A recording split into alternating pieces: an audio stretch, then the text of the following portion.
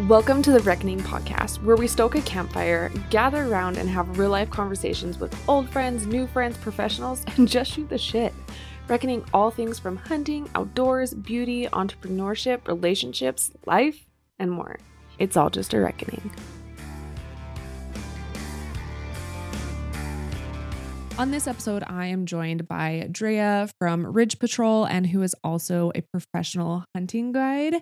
She is a badass female, and I think that not only the female audience can get a lot from this episode as we talk about tips and tricks for females getting started or just gear that you may need in outdoors coming from, again, a professional hunting guide, but also the male audience can get a lot from this, just from her story in general and how she connected to nature and her experience building a business and also getting into being a professional hunting guide.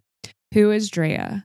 Growing up in the lush paradise in Longview, Washington, Drea and her large family were reliant on hunting, fishing, and gardening.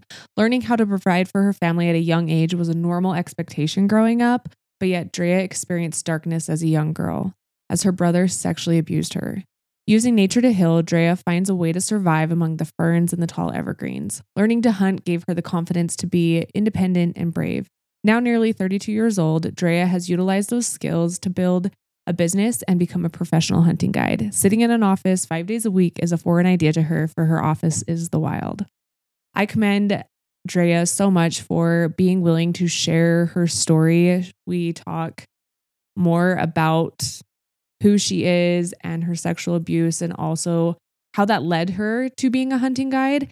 And then also opening up about what it's like being a female hunting guide and being in the outdoor industry as a female, and just in general, being a hunter. Like I said, she gives so many great tips for hunters to get out in nature, especially females. And if you are wanting more information on Ridge Patrol and maybe some gift ideas for your girl, this is definitely the episode to listen to. I know that you can get so much from this episode, and there's so much to relate to when it comes to using nature to heal. Welcome to the episode, Drea.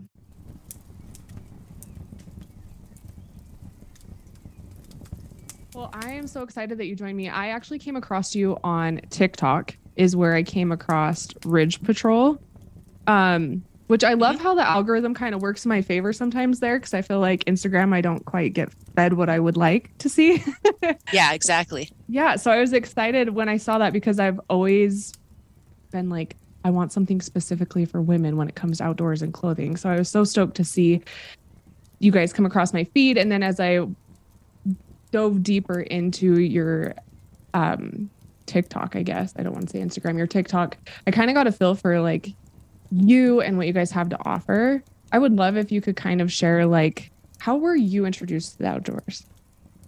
Absolutely. So I grew up in a family that was reliant on hunting and fishing. I grew up in the West Coast, so Longview, Washington, which was prime habitat for harvesting vegetables and fruit. And, you know, the Columbia River was close by, so a lot of the summer days were spent on the river catching steelhead and salmon. So for me, it's just always been my way of life. Okay. And I feel very fortunate for that. So like from a very young age, I grew up in the garden picking weeds and, knowing directly where my food source came from. Mm-hmm. We grew up on 10 acres of land. And so we had tree forts and big rope swings and, a lot of memories from swimming down at the creek. And that was just our way of life. We were always outside running around, exploring, learning. And so it's just always been sort of me as a whole. And yeah. Do you remember your first like vivid memory outdoors? I do. I was a little girl. We were down at the creek below the house. So Coal Creek was about a mile from my house, and we would have to like make a trail every summer going down because the weeds, the stinging nettoes, the blackberry bushes, it's a rainforest, so there was a ton of vegetation. So we would clear our path every year going down. And I remember just following behind my older siblings. I had my life jacket on and my little rubber boots, and I remember like all the vegetation being super tall.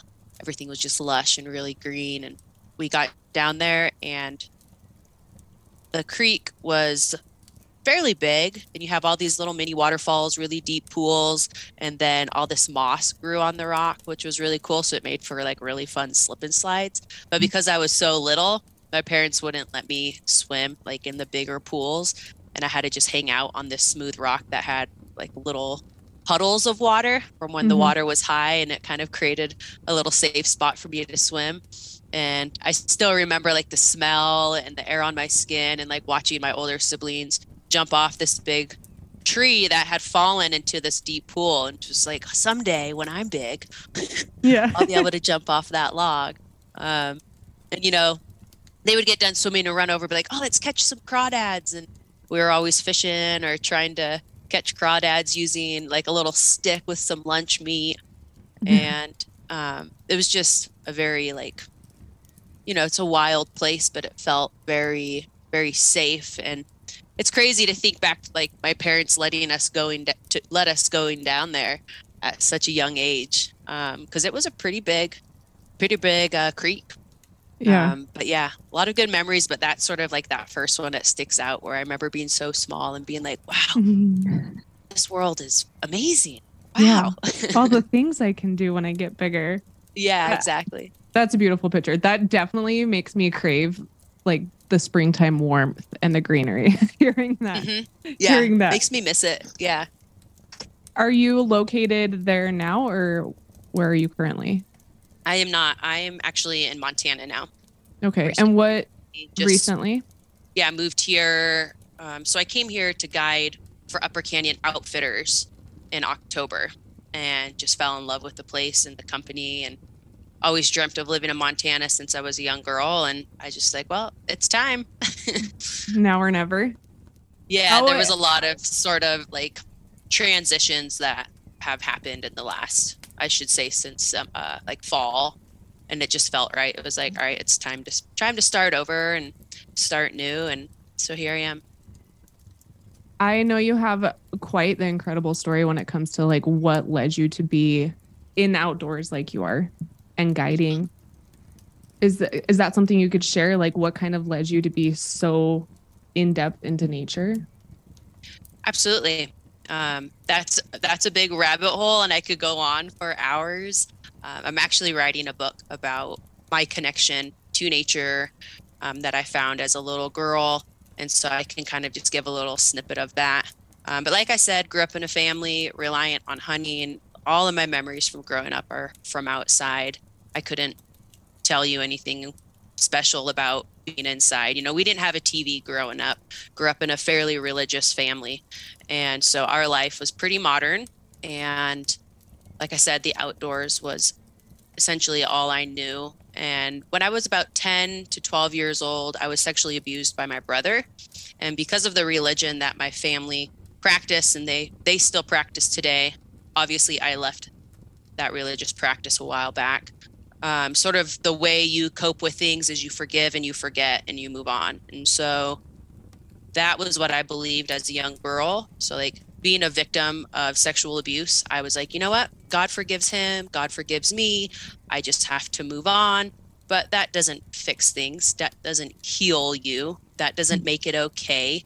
And so I essentially went into the fight, flight, freeze, all of that mode on just trying to survive. So I had no regulation of my emotions. I was constantly living in fear. Like I was terrified to go to sleep at night. And in the summertime, I would sleep on the porch because I hated sleeping in my bedroom. That was like the scariest place for me to be. I had a lot of nightmares pretty much every night growing up. I had nightmares, essentially reliving that trauma day after day after day. But for one, when you're a victim, it's really hard to know like, oh, this was wrong. Like I need help. And so because of the religious teachings as well, I was just kind of in this tunnel vision of like, okay, I just need to survive.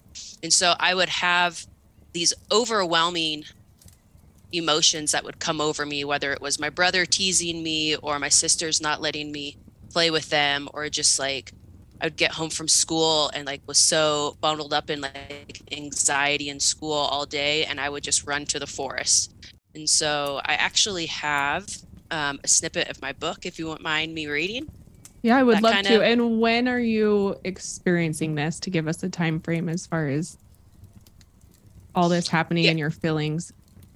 hmm So I was roughly like 10 to 12 years old when the abuse happened. And Okay. so I didn't tell anybody for 15 years. I lived with that. It became a suppressed memory. So that's something that actually happens with a lot of people is they suppress the trauma that happens to them. And trauma isn't necessarily sexual abuse or physical abuse. Like trauma happens in our lives on the daily. And I think a lot of people don't realize it.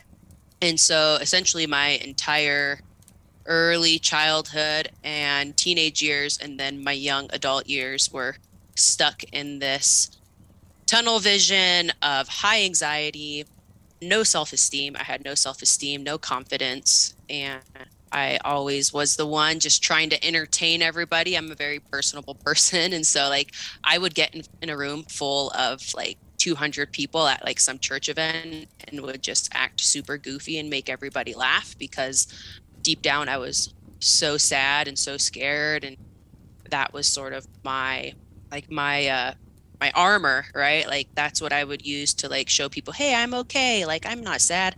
I'm not scared in this situation right now, constantly watching my back. And so years 10, 11, 12, roughly in there is when it happened. And then it wasn't until my early 20s that I actually started seeking professional help and started realizing the severity of that amount of years of just living in a victim mentality. Like I didn't know anything different. But there's a little snippet of my book I would love to share with all of you. It's just a quick little idea of how I escaped to the wild. The ferns seemed to give off a new energy that day as I laid among them. The combination of yesterday's passing rainstorm and this day in particular sunshine brought vibrance and life to everything it touched. And I couldn't help but drop my hands to the earth, feeling her vibrations flow through me. I felt calm, at peace, and safe. The ferns that surrounded the forest floor stood at about 3 feet tall, creating an entirely different perspective when sitting down. The smell of dirt and life filled my nostrils, and I took a deep breath in, and with each breath, my heart stopped racing and my mind became clear. I felt safe here among the tall evergreens that swayed above, like that of a giant holding a baby, rocking back and forth slowly. The birds would sing their happy songs, and I would get lost in their unpredictable melody and the variety of pitches they could reach. Deer would feed not too far away as the fawns ran about, playing. And if the wind was in my favor, they wouldn't even notice me sitting there. I would spend hours in this exact spot, and time seemed to fade away. A monarch dragonfly would often buzz by, occasionally landing on a fern, and would lock eyes with me, but only for a brief, quick moment, and then it was off again. Anytime I was feeling anxiety, nearly having a panic attack, I would run to the forest. I would run to the spot I talk about, and there I would ground myself. This was how I unknowingly coped with the fact that my brother sexually abused me, or how I didn't feel safe in my own home. Of course, I didn't know this then. I was just trying to survive. I was constantly living in fight or flight, and in an instant, as soon as things got uncomfortable, I would run. Years down the road, when I started seeing a counselor, she asked me if I ever was suicidal as a child, and I told her no. She informed me that most people who experience sexual trauma to the extent I did often weigh the option of continuing their life. But because I had such a profound connection with Mother Earth, that is what saved me. Wow. I get the chills reading it. There's so much that I can relate to that when it comes to the way that you describe connecting with the outdoors. And I appreciate you being willing to share that with everyone, because there's so much power in the healing of nature. Absolutely. It's what got me through my childhood. It's what kept me from essentially being suicidal.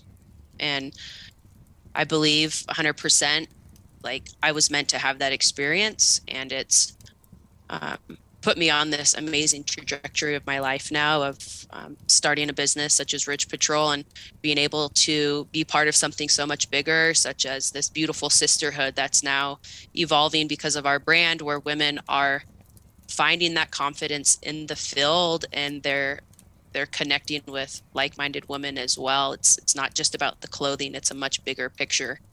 And to be in a hunting guide, and it's not about getting my clients an animal, it's about giving them that experience to be able to connect while they're out there in the field. And each client has their own story and their own path. And so like that part, I have had some pretty life-changing experience through that. And so, essentially I'm grateful for my childhood and for all of that, because now it's put me in this situation of having such that profound connection that I will never go and get an office job. I will I will do whatever I can do. Like I'm tucked away in my little cabin right now, and nothing but mountains surround me. And my birthday is coming up on Saturday, and I was telling my boyfriend the other day, I was like, we should go to Bozeman and like go get sushi and like play cornhole for my birthday. And then I was like, I don't want to do that. Let's go rabbit hunting and let's have a good dinner at the cabin at the end of the day. Like, the power that nature holds, I believe has become very disconnected from our society today. Throughout my life, especially like my early 20s, my friends were always like, why are you always going out to look for elk? Like, why are you always going out in the woods? Like, what's so cool about it? Because I would get done at work. I worked for a rafting company as a whitewater guide for 10 summers. And as soon as I got down on the river, I would take off and go scout for elk. My friends were all drinking beer, hanging out, playing cornhole. And they're like, Drea, you're on a different level. Like, why are you always running to the woods? And I'm like, it's my sanctuary. Exactly. That's how I feel too. Take me where I don't have service and where I can just be like, it's just so zen for me. Mm-hmm. Yeah. Did you decide in 2023 that you were going to take your health and your wellness more seriously? I hope so. If you have, and you are looking for something to help elevate that experience and honestly make it that much more simple as well, kind of a no-brainer, you need to be checking out Mountain Ops. I know if you've listened to the podcast that we are long time lovers of Mountain Ops, and there is a reason.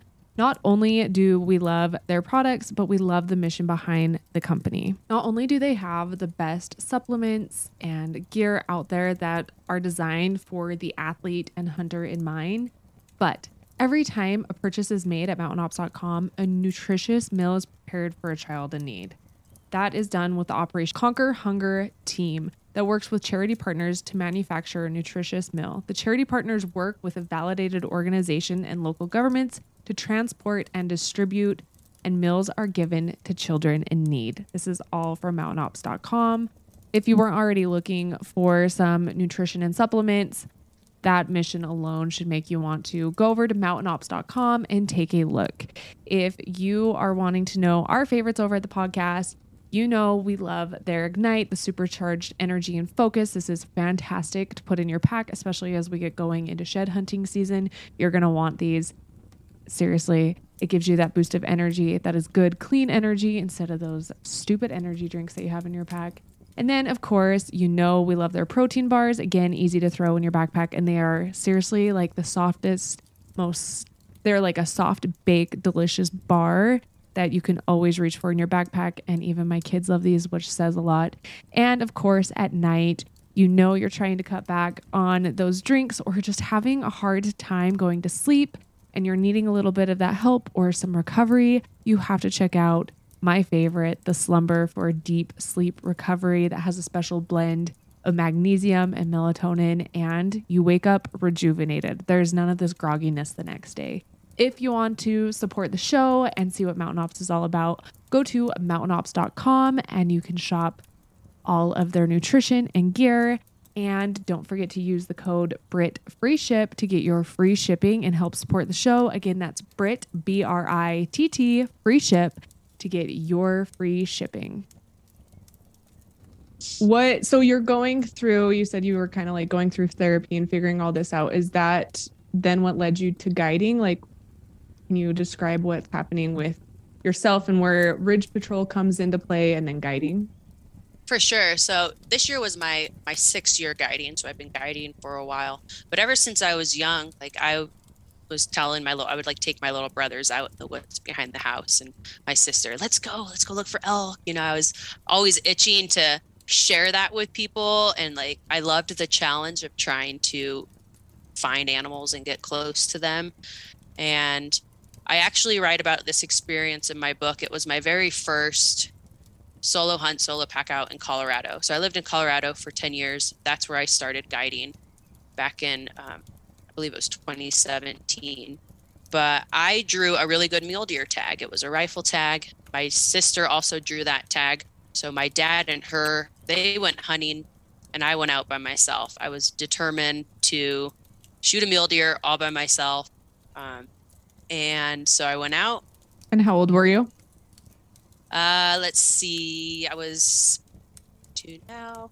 So I was like late 20s. So that was probably like 27. Perfect. And got out there, had this amazing experience. Like I said, I write about it in my book. And I didn't realize how much of an impact that hunt would have on me until I was in it. And I killed this beautiful monster mule deer. And I was standing there above him and was just filled with so much gratitude. I cried. I had this amazing moment. It was like, wow, nobody's here to help me. Like I've got a lot of work. I've got a lot of work to do. I couldn't call anybody for help. I didn't have service. And so I said, all right, it's just, you got to do it. So I cut that animal up. I deboned all the meat. So it was a little bit lighter to carry out. And I threw that entire mule deer on my pack with my gun and I hiked out of there. And that was one of the hardest things I have ever done, physically and mentally, hiking back to the truck. It was about a 3-mile pack out and I would go 100 yards and have to sit down. My legs were shaking and the biggest, like, it's almost impossible to put into words the experience I had because I realized who I was in that moment. For so many years of my life, I was so weak. I thought of myself as like a very small person that wasn't worthy of love, that wasn't worthy of anything good, you know, all these negative aspects from my trauma. And as I packed that deer out, I was just like, wow, you are capable. You are so strong. You have the power to do whatever you want to do, and you can do it as long as you put your mind to it. And so I just had these mantras. I get the chills talking about it now. Like I had these mantras as I was packing this deer out. You know, I would go 100 yards and just would, you are worthy, you are worthy. And I would take a break to the next spot and just be like, wow, like you are so capable of anything you want. And I would just keep hiking. And in that moment, I was like, maybe I should look into becoming a hunting guide. Like it was just kind of a thought that went through my mind, but I was so focused on like the task at hand that I didn't really give it too much thought. A couple of days later, I was at the bar with my girlfriend and we were just having like a good time catching up. So much testosterone in the room that we were just like actually pretty annoyed. Yeah. And this guy, my friend Bill came over to the bar and was like, hey, my friend Pat and I are playing pool over here. You want to come play a game of pool? We're like, okay, sure. And so Bill and Pat were hunting guides for the previous outfitter that I worked for.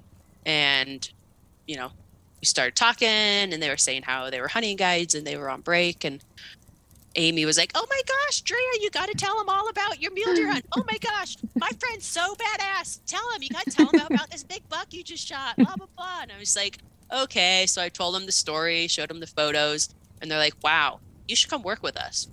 I was like, what, really? Like, is that simple? And they're like, yeah, like, you know, we don't need you this year. Season's pretty much over. But if you want to come guide with us next year, we'll put a good word in with our boss and you've got a job.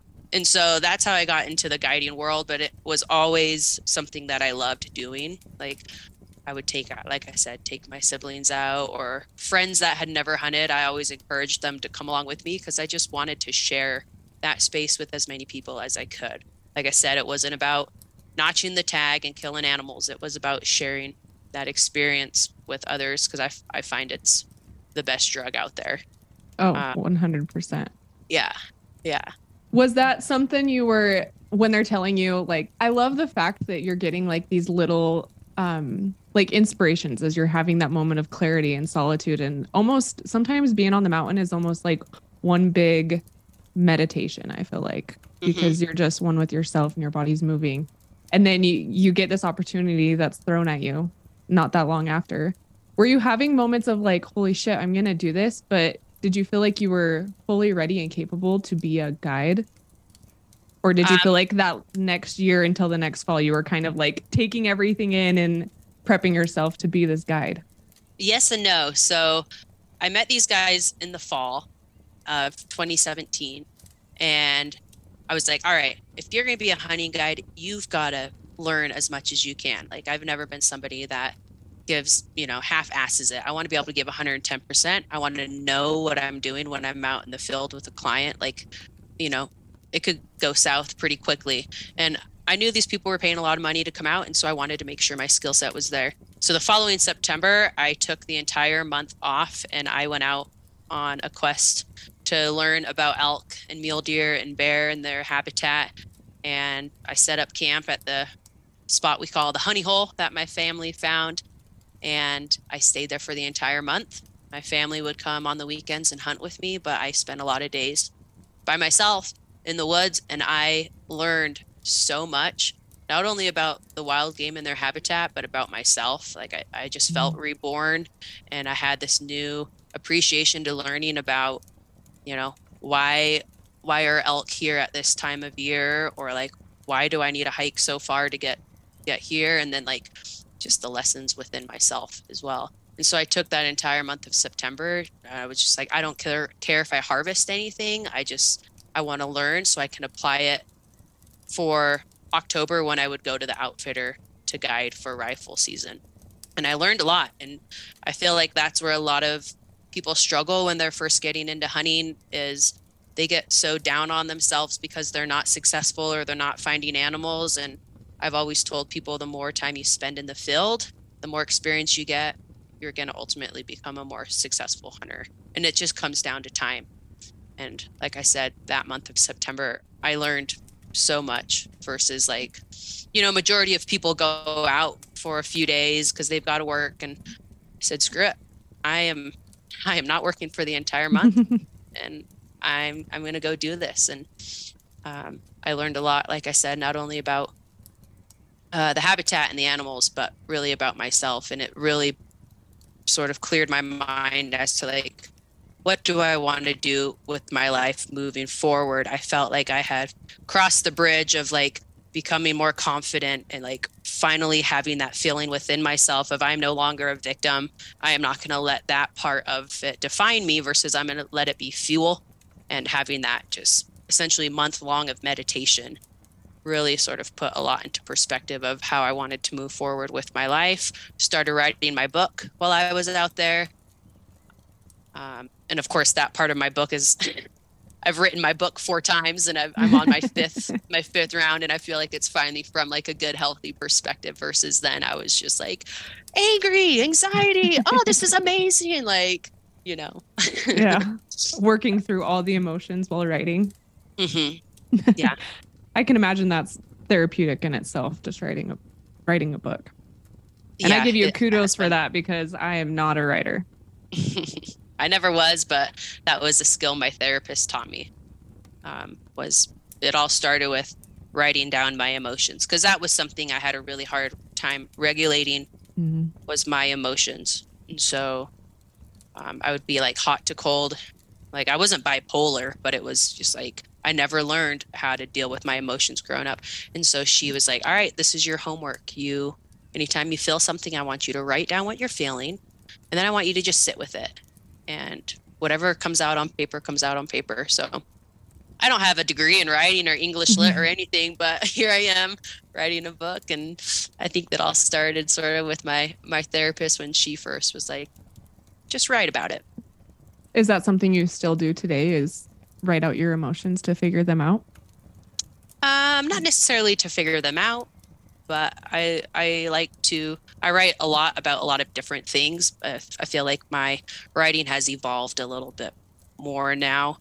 But I do like to write about certain situations so I could put it out there to the world, because I feel like a lot of people get stuck in their own little bubble and they think like, oh, no one else is feeling this way. I'm the only one. But when you can share your emotions with, like, especially on like social media, it's a great platform for it.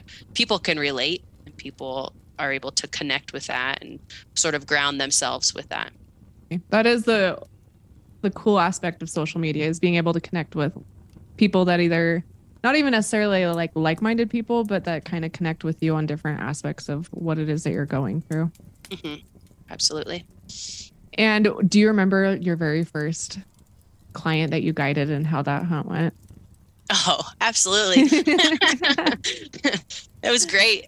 His name was Steve, and we're still friends to this day. Oh, cool. And it was my very first day on the job, and he showed up as a self-guided hunter. They were staying in one of the remote cabins, but he came down to camp and was like, "Hey, I got a mule deer tag.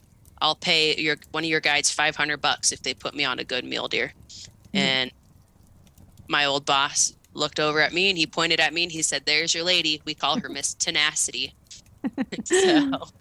And of course, all the guides, they were, "Oh, you should go here. You should check this spot out," because they wanted me to be successful. But I was like, all right, okay. But really, I knew exactly where I wanted to go. And I took him there and he harvested a great muley that day. And we've been lifelong friends since then.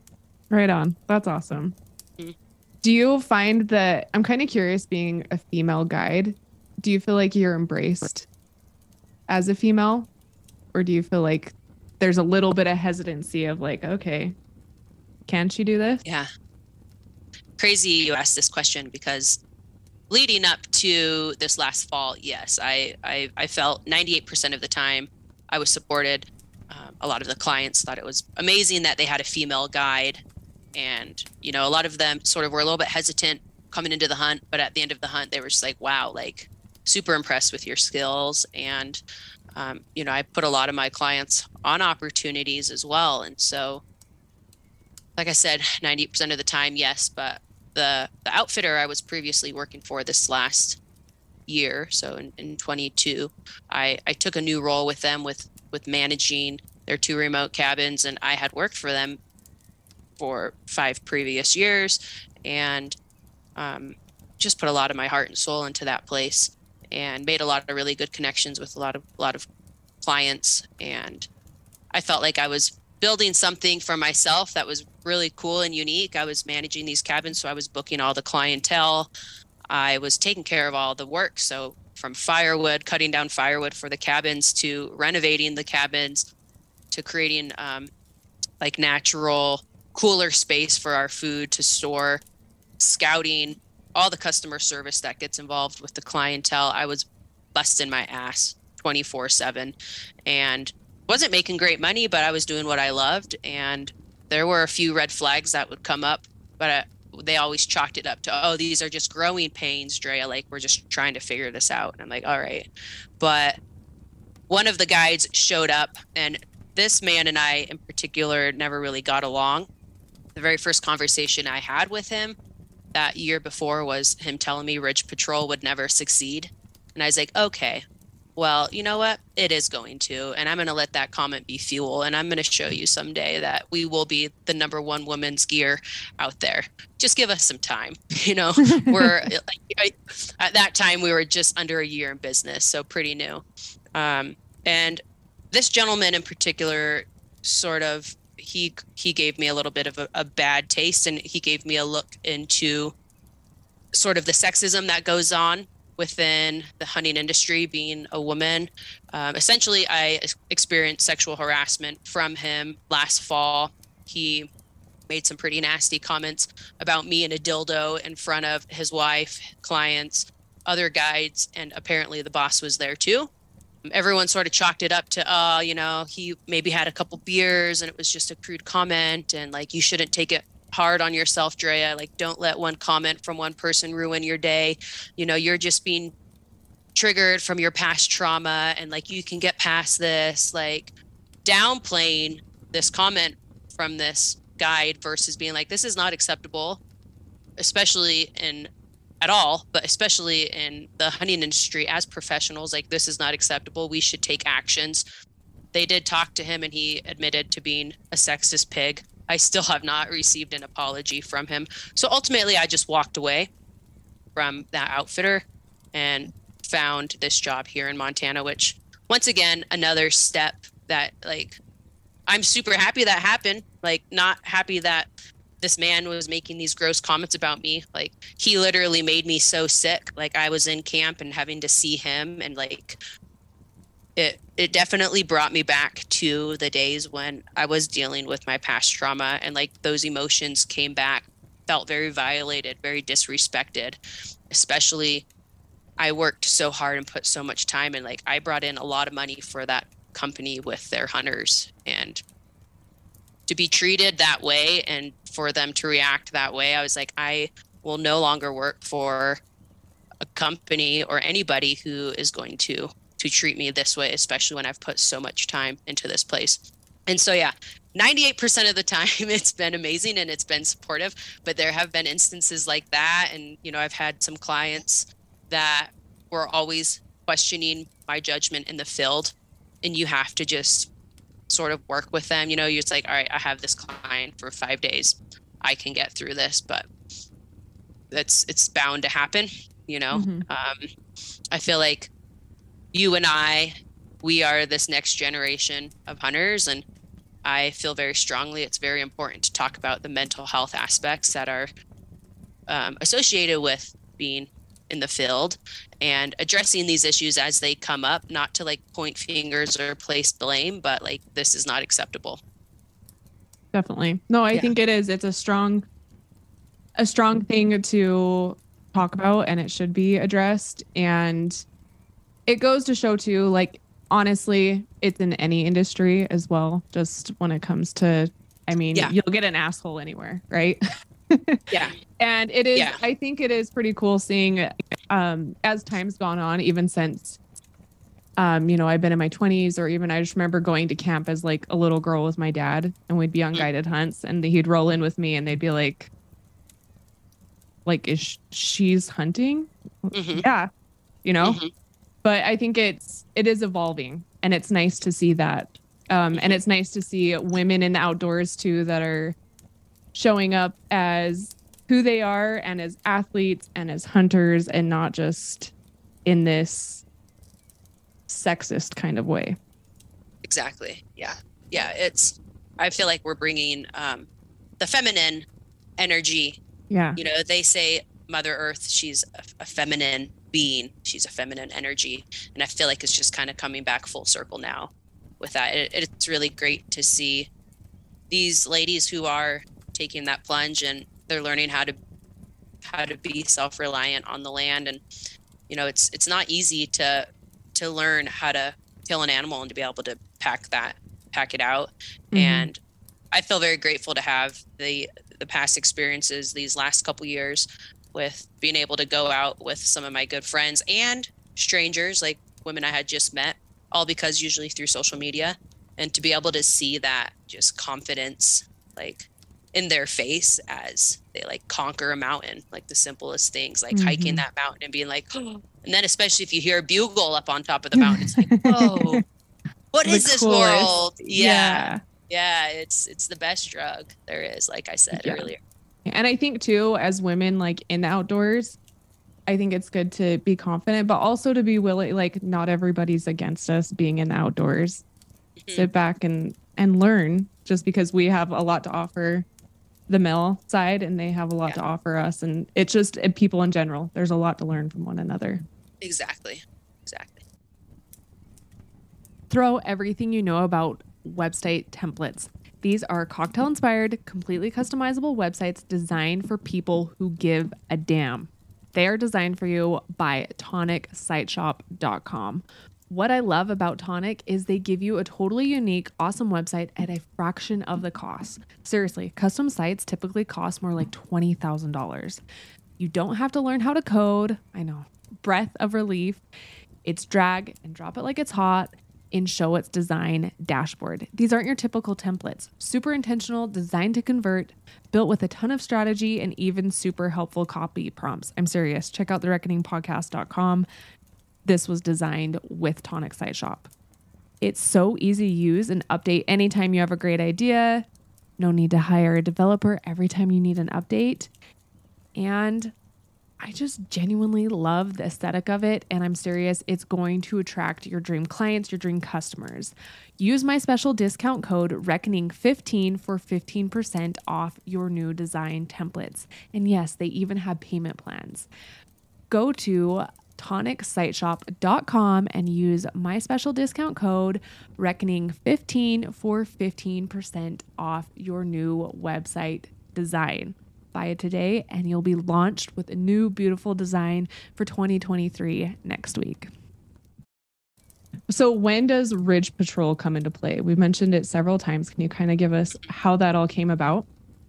Absolutely. So I was living in Steamboat Springs, Colorado, 3 winters ago. So we started in 2020, I guess, like when COVID all went down. And I met my business partner, Bevan, through Rocky Mountain Sportswomen, which is a nonprofit there. I was an ambassador, or I am an ambassador for them. So my good friend, Elena, she's the founder. So she runs that. So they put on free fly fishing or free like fly fishing events, ice fishing events, snowshoeing, just like getting women together in the outdoors. Everything's free because they want women to be able to have that accessibility to be able to connect and learn. And so I met Elena through there, and she had reached out to me saying, hey, I know this lady Bevan, she's attended a few of our events. She started up a clothing line, Ridge Patrol, and she's looking for ladies to try on her gear, her clothes, and give feedback.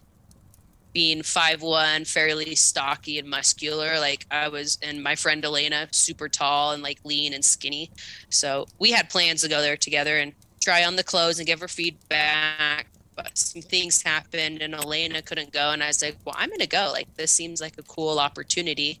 I've always been an opportunist too. So I look at things like, you never know what can come from this connection. Showed up at her house. We instantly connected. I tried on the clothes and just kind of fell in love with the whole idea that she had behind the brand. She didn't grow up in a family that hunted. Like, she had very limited experience hunting. So with her ex, they did a lot of turkey hunting and a lot of waterfowl hunting. And she always felt very uncomfortable in the clothes, the camo, the hunting clothes that she was wearing. She felt they were not made with the woman's body in mind. They were very restrictive. They were very unflattering. Like, she would change at the vehicle before going to the grocery store to get stuff for dinner because she didn't want to be seen in these clothes. And so Bevan gets all the credit for starting up Ridge Patrol. I simply came along once all of that got evolved. And so we tried on the clothes, and little bit by little bit, I started helping her like with her Instagram and her photography. I tested out her clothes for her on a mule deer hunt in Arizona. So I went to Arizona that winter of 2020 and chased Q's deer and mule deer in the desert and tested out her pants for her, got some content, and just started growing through social media. You know, I was posting and doing all these things, and people started engaging in it and started realizing like, oh, wow, like that this is very much needed in the world today. Like, women hunters is one of the largest growing demographics, and it's hard for ladies to find clothing that not only like performs, but when I wear my Ridge Patrol gear, which I'm wearing it right now, and I wear it all the time, but especially in the field, like when I have my Ridge Patrol clothes on, I feel like invincible. Like, I feel like I can conquer any mountain. I feel like, I always call it like my gown, you know, like someone has their dress, like their ball gown, but like that is the clothing that like makes me feel fierce. Mm-hmm. And so that's really the idea behind the brand is, you know, we are fierce women and we deserve clothing that can keep up with us no matter what trail we take. And so that's sort of like our mantra. And we've been in business, it was a year in August, so about a year and a half now. and everything's made within the US. We are working on some really cool prototypes right now. It's rain gear. There's nothing like it on the market. But to back it up a little bit, so I tested out the gear in the Arizona hunt, started managing social media for Bevan, and our connection just really grew. I think she saw my obsession and my love for hunting and being in the wild. And of course, I helped her critique the clothes early on, and we ended up with our first line. We launched it, and we had a successful first pre-sale. And she asked me to come on as her business partner. And I was just like, oh, that's really amazing. Like, I never went to school for business or anything. And she's like, that's fine. I'll handle all the logistics. You're going to be my gear gal.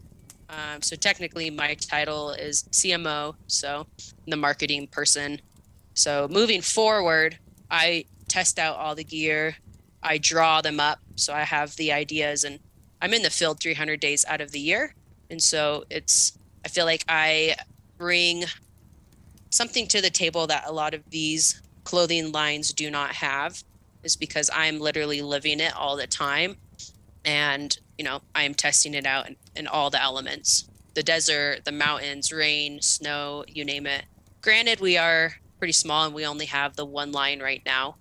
And so we're evolving as a small business. I'm really excited for where it's bringing us. The sisterhood that has been created really warms my heart. Super grateful for the connections that I've been able to make through that. And just, like I said, seeing that confidence that these women have on their face when they are wearing our clothes and they're out there, whether they're skiing or hiking or shed hunting or hunting, you name it. Our clothing is essentially designed for the outdoor women, but specifically geared towards the hunting woman. And can you give us an idea of what you have in that line for clothing? Absolutely. Yeah. So it's like a spring fall line. We have our Ridge Runner pants, which we have completely sold out. The ladies love our pants. They are designed more so for warmer weather or for constantly moving. So if you're sitting in a tree stand, not the best pant to wear, which I experienced that in Pennsylvania. Last month, my boyfriend and I were there seeing his family, and we did some tree stand hunting, and I had to wear really warm layers underneath. But for active wear, yesterday we went and climbed the mountain in the snow, and I was completely fine. They have side zips on the side, triple layer on the butt and the knees, more of a lighter weight, water resistant material. And so the ladies love our pants. Those have sold out. The fleece, which I'm wearing, is a very durable layer. So if I'm going out to chop firewood, or if I'm going to go camping, or I literally wear it for everything, but it holds up really well. It's got a nice high neck on it. It's really warm and cozy. We've got yoga pants, tech tops, tank tops. And then we have a hoodie, which I wear all the time. It's like a lightweight hoodie. So our hoodie, our leggings, our tech top, and our tank are all made out of recycled materials. So they're all made out of recycled water bottles. And it's very flattering, soft fabric. We kind of envision our brand to be somewhat like a Lululemon of hunting. So something that's very comfortable and you feel good in it, and it's going to breathe, it's going to perform, it's going to move with you. It's not going to be restrictive. We all know what that's like to hike a mountain. Yes. And the pants are restrictive and they're hot and they don't breathe. But when I'm running up a mountain wearing my Ridge Patrol, I feel like I can move effortlessly and be very comfortable. And then we have our jacket as well. So it's just a very basic, like I said, spring, fall line. I guess summer technically too, because of our tech top, our tank top. I wear those scouting in the summer all the time, our leggings. But we're currently working on a waterproof bib and jacket, which has a really cool design. I'm not going to give out the details yet, but there's nothing like it on the market, and we're just waiting on our final drawing for me to approve, and then we're going to get that prototype up and running. And so within probably 2 months, I will be sharing with everybody that prototype, and they'll be able to see the design and sort of what's to come. Nice. That won't be available for purchase probably until 24, just because it is such a complex technical piece, and it's going to take probably a few prototypes before we have that piece finalized and ready for production. Nice. I see. What's the jacket that you're wearing right now? You said it's your wool because it has that big, tall neck. And then does it have thumb holes? It does. So our hoodie, a thumb hole sells me. Yes, I love it. Like I said, I wore it hiking yesterday. I wore our hoodie underneath because it has the big hood and the built-in like buff, and then with this, and it zips all the way down to like your belly button. So when you get hot, you can zip it down. It's got a nice pocket. You can store chapstick, whatever you want in there. But yeah, it's just an overall like solid piece of. I've had this one for 2 years, and I have one teeny little hole in it, and that's probably from cutting firewood or something like that. But that happens. Yeah. If someone was to start with your line, what would you say would be like 2 pieces that you would suggest either a female buy for herself or maybe someone? Valentine's is around the corner, guys. If you're listening, this would be the perfect gift. Mm-hmm. The hoodie I love because, for one, it's flattering. So we only have it available in camo right now, but our camo is really nice.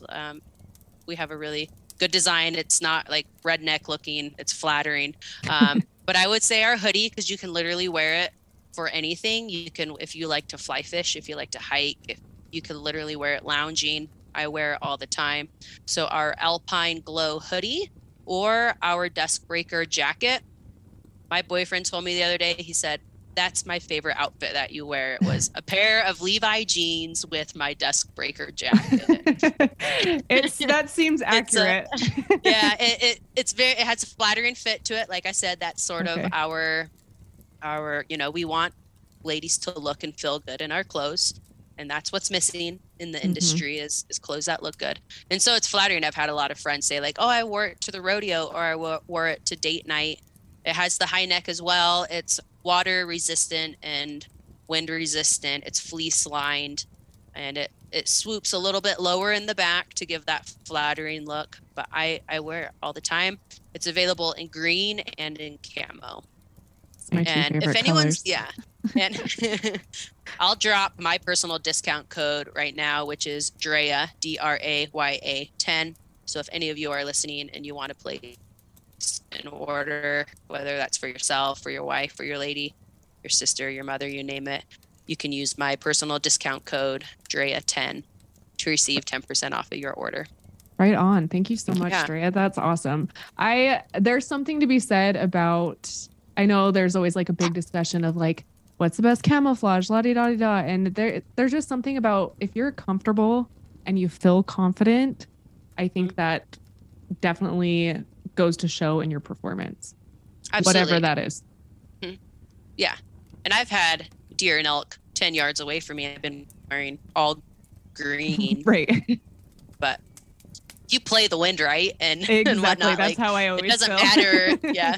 It doesn't matter which camo pattern you have on out there. Like there's other factors that play into it. Exactly. That's always my big thing. But if you're confident and you feel good, like if you're comfortable, then you're going to be out in the field longer and able to perform and get in different positions because you never know where you're going to find yourself and needing to move. Mm-hmm. So I'm curious now, like what does the day in the life of you look like being a guide and a business owner? Absolutely. It's quite the hustle. So right now it's nice because I'm coming off of essentially 6 months of working really hard and just got home from Pennsylvania to see the family for the holidays and do some hunting there. And so now it's jumping into,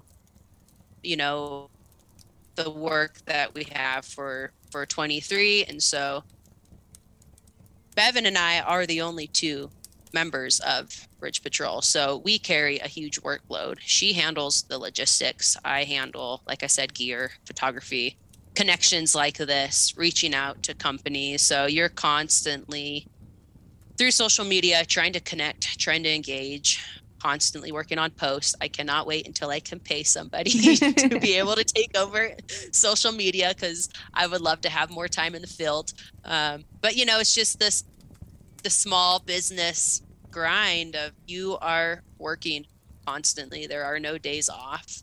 I I try really hard to, when I'm with people, to try and use that time for them and to be like, I don't always want to be that person that's constantly on my phones trying to post, but it's a grind. You have to. It's a lot of work, and especially being so new and small, evolved. There's a lot of pieces of gear. So like I'm like, oh, I have this idea, so I'll draw up a piece of gear. Like I need to get this on paper now before I forget about it.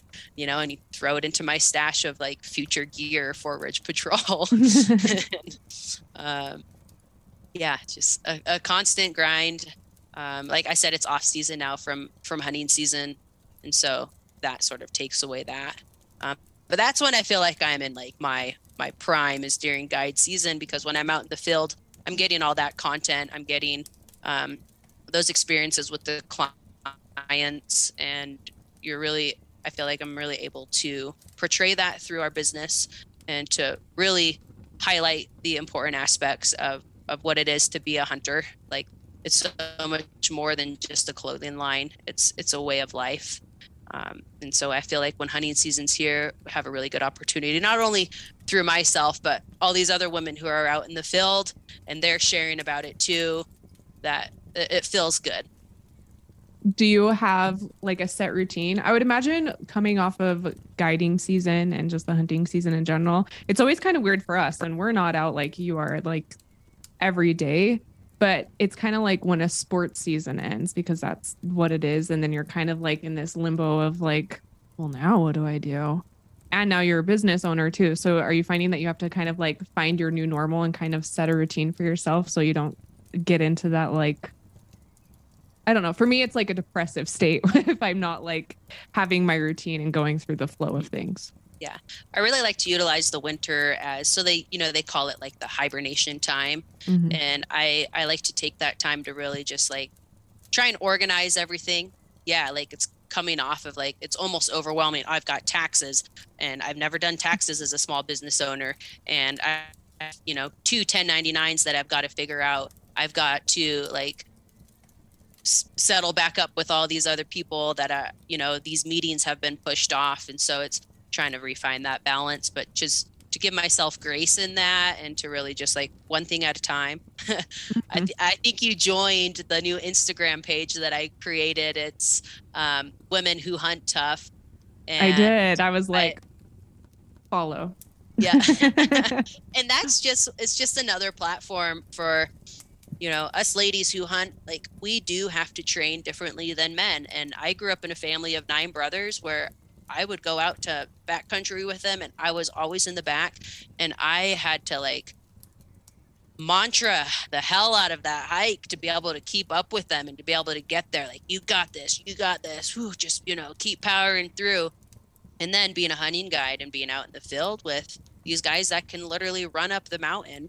And I'm 5'1", I'm a small person, and as females, we are just designed differently. And so I created that page all for the aspect of, these are the tools that I have found in the past 6 years being a hunting guide that has kept me strong, not only like physically, but mentally. And then by the time hunting season gets here, you're good to go. There's no crunch time to have to be able to train and get ready. You're already mentally and physically prepared for that. And I've had a lot of ladies reach out to me asking, like, how do you train? Mm-hmm. How do you stay strong? Like, what's your go-to training to be strong for hunting season? And so I figured, I'm just going to put together this page. And definitely we could do a whole other episode on that, because that is a topic in itself. I'm like, I refuse, as one of the only females out hunting with the boys, like, my ass ain't going to be in the back of the pack. Exactly. You guys are going to be trying to keep up with me. Mm-hmm. Mm-hmm. And I've had moments like that where I've been out with some of my guy friends and they just charge up the mountain, and pretty soon they're sucking air, and I just walk right by them, and they're like, Drea. And I'm like, yep, you got to go slow and steady. Yeah. Got to breathe. Charge up the mountain. And so I would love to record another episode regarding that. I would love to get to the point where we can do live workouts together. And so cool. Let it be a platform that, like, I'm not just trying to like tell people how to someone else has other great ideas. I would love to be able to use that platform to share that. I think that's so smart. And it's doing it now during like the off season, slower season, so that you're not having that oh shit moment when it's August, September, October, and you're on the mountain wishing you would have. Yeah, exactly. Yeah. Year round, I like to call it, it's just the lifestyle. It's the way of life versus like training. It's just what we do. It's just what I do. And, I'm sure everyone has their own things they enjoy. Maybe they're just strictly whitetail hunters, but for me, I love going out and looking for antlers. And so in the spring, that's a great way to train, is just going out and looking for sheds with my dog. And before you know it, you've done 6 miles that day and you've gone up and down and around and, Yeah. Shed hunting is like my favorite workout. Yeah. Shed hunting and weighted hikes is where it's at for me. Yeah, for sure. I couldn't agree more. With that, are there any tips that you have for female hunters? I'm sure being a guide, you've had a lot of moments with maybe other females, or just getting started. If there's anything that you have for somebody, that would be some helpful tips. Absolutely. One, you don't need a man to hold your hand. I've always said Preach that. It. Grant, not saying there's, like you said, we all benefit each other in the field. But I've heard so many times these ladies being like, oh, my husband doesn't let me go to hunt camp with him. I wish I could hunt, but he never lets me go. Well, go on your own. But yeah, easier said than done. So in order to get to that, just realize that, like, go into it with a learning mindset that you are going to fail a lot. But each time you fail, you learn something new, and to just try and like hold grace for yourself. And like, I'm constantly humbled when I am out there. I love hunting with my dad. He's in his 70s and he's been hunting his whole life. He still messes up, but it's, the wild is the best classroom there is out there. It's a great teacher. The more time you spend in the field, the more experience you get out there, the more successful of a hunter you are going to become. So for me, I will go out and sometimes just glass for an hour. Like I like to glass a lot. And the reason why is because you get to learn what the animals are doing. So let's say you go out and you're like, I'm going to glass from 2 o'clock until dark. Well, you don't see anything from 2 o'clock until maybe 4:30. But during that time, you're able to study the land. You're able to be like, okay, I'm going to put myself in a scenario. If I were to go out there, what is the easiest way to get to the top of that mountain? So you can learn a lot simply by just looking at the land. And then when the animals come out and they're moving, you learn a lot from them as well. Okay, it's in the evening. Why are they coming out of this dark timber? Are they going directly to water? Why are they feeding? Oh, now it's wintertime. They're on a south-facing slope. Why are they on a south-facing slope? Well, that's where the food is. That's where the sun is. That's where the warmth is. It's where their nutrition is. In the summer, they're going to be in the dark timber where it's cool and where there's water. And so getting out and glassing is a great way to learn without having to put yourself in the field if you're not ready for that. And just because you don't fill a tag doesn't mean you failed as a hunter. It happens to all of us. That would be me this last year. Yeah, me too. I'm like, 2 years in a row. Damn it, my freezer is looking empty. I don't like it. Yeah, we went rabbit hunting yesterday because we're just like, we need meat. Yeah. We need meat. We didn't fill any tags. And this morning there was a little rabbit outside and I was like, oh, dinner. Go. Yeah. So don't be too hard on yourself. And if you are a woman and you're new to hunting, you want to get into it. And if there are any women-based clinics or events, things like that, whether it's even just social media pages, follow them, attend these events, because I personally have hosted like a women's big game clinic. So last year I hosted a women's big game clinic and a women's turkey hunt. And for both of those events, they were all new hunters and they learned so much. But not only that, they walked away with new girlfriends that are like really good friends now. And it's really cool to see. It's cool to see that evolve, because now that you've got girlfriends to do it with, it's like, all right, let's go. Like we said, it doesn't have to be this woman man thing, but it's a lot easier to learn from other women just because our minds, our brains are designed differently than men. And it's hard to learn from your significant other. Like my ex, he tried to teach me how to fly fish and I hated it because like I had this, like, it was, our brains work differently. And then, I host these women, big game clinics, and these ladies are thriving. They're like sponges. Hey, watch out. There's a tree down on the trail. Watch your step. Oh, hey. Oh, there's some loose rock. Watch it. Oh, watch out. There's a stick. Versus sometimes when you're out with your partner, they just go. See ya. Yeah. That is so true. It's crazy because I'm in my 30s, so like 33. And not until this last fall, August, was my first time getting to go hunting with a girlfriend, just the two of us. And I was like, what is this life? It was so much fun. We left the boys back at camp with the kids, which was hilarious in its own, listening to the radio conversations. Like, would I ever radio you and be like, so what are we doing for dinner tonight? Like, yeah. Like, figure it out. I'm hunting. Exactly. Yeah. Good luck turning this off. Yeah. And it was so much fun. And then of course she moved. Thanks a lot, Candace. But yeah, I see the events that you guys put on, or just the different things come across social media. And I think how cool it is watching other women actually get to have that group of friends, because like I said, I don't have that. And so you're right. It definitely, maybe reaching out of your comfort zone a little bit and going to those could be helpful. And too, I think it's really smart. Like you said, there comes a time when a lot of us, I think, as females are hunting with like our dads or our husbands or boyfriends or our guy friends, whatever it may be. There's a time where you just got to rip off that Band-Aid and go do it by yourself. Mm-hmm. You can do it. Yeah. You've got all this knowledge, and I think you'll be surprised what really you do know once you're out there by yourself. Yeah. It's very empowering. I could not agree more. What upcoming adventures do you have with Ridge Patrol, with your hunting? What things are you excited about? Yeah, so I guess I've covered a few of them. Obviously, the book. I'm working on the book. I'm hoping to have that up for a pre-sale in a couple months.